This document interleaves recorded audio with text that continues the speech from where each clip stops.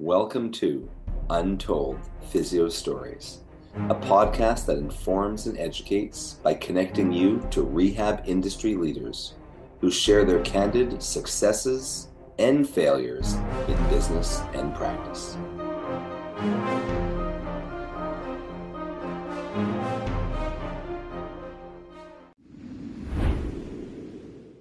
Welcome back to Untold Physio Stories. We're at the beginning of Season 3 now. Hopefully I didn't say that on any other episodes because we record these all out of order. But I'm here in Santiago, hosted by Adrians, my good colleague and good friend.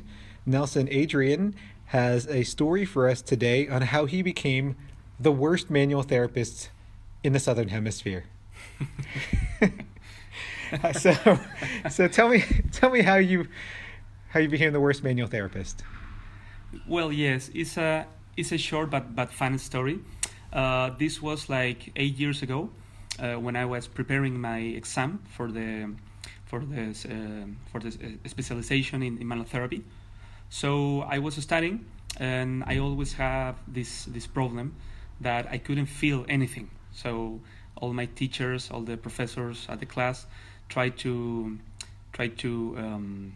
teach us about how to feel adhesions on the soft tissue, how to feel a joint restriction, how to make a good structural diagnosis. So, well, we're talking about classical manual therapy.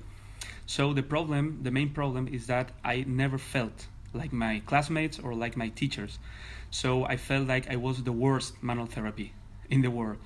But the good thing is that I applied all the treatments that I was learning at that time in my patients, and I have good results. But the problem and the big issue is that I couldn't find any joint or any facet. My palpation skills, I always thought that they were bad. So well, on the final day, after 2 years of study, in the final exam, I had 3 teachers and a real patient. So I was really insecure of my diagnosis and palpation skills. So I just decided to lie. So I know it sounds bad, but I decided to lie because as I told you before, I've never agreed with my classmates and my teachers. So I decided to lie because I say, well, I think that anyone feels different, so I will lie, but I will try to convince my teachers that I'm sure about what I'm doing. So I put my best face, my best like poker face, and I try to diagnose with the tools that we have with the orthopedic examination.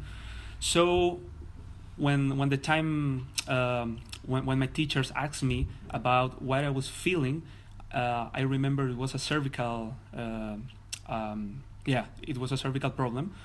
So I told them that I was feeling that in the upper trapezius and in the middle of the cervical spine I was feeling a huge adhesion. So I showed them the huge adhesion. So I showed them the rolling assessment and the slide and the skin slide assessment, and I told them, look, here I'm feeling the adhesion. So I will have to apply this treatment about myofascial mobilization. So one teacher approached to the patient and he palpated, and after a minute he looked at me and told me, yeah, you're right. Yeah, there's a huge adhesion. Huge. Yeah. You can't miss it. Yeah. And after that, I went for the joint assessment, PNA and all that. Pressing and guessing. Yeah, pressing and guessing. Yeah. So I was moving the cervical spine of my patient, and I told them, well, I feel a little restriction on the right side on C5 and C6, I guess. So I was so convinced, and my voice was so strong. So another professor grabbed the cervical spine of the patient and started to assess. And he told me, oh, yeah, I feel the same, yeah. And he told me also that he feels another little restriction on C5 and C4 on the upper side. So I grabbed once again the patient's neck, and I told him, "Oh yeah, you're right. I miss it." So then I apply the mobilization technique, and then I reassess, and I told them, "Oh, I feel now a good movement, so there's no restriction. The facet is moving right. The arthrokinematics are okay, and the fascia is now sliding." And the third professor evaluate all the results of my examination, and I had the highest grade after the exam. But the worst thing about this is even when I get the highest grade, I felt pretty bad because I knew I was lying.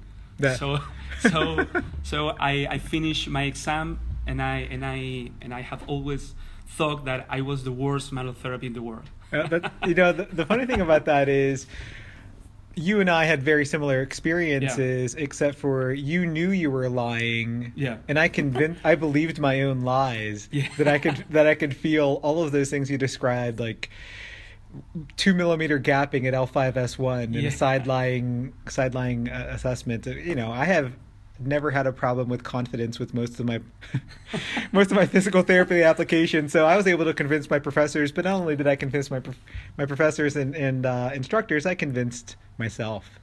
So now I know it's just all BS, and you don't need it at all, right? Modern manual therapy is so good for you and for me, but it's especially good for you because you don't need to palpate at all anymore. Yeah, of course, because all the evidence and the research tell us that our palpation skills are bad, and we really don't know what is beneath the skin. So when I learned that, like 5 years later of my exam, I was so pleased with that. Yeah. And so I now know I'm not the worst. You were just ahead of your time.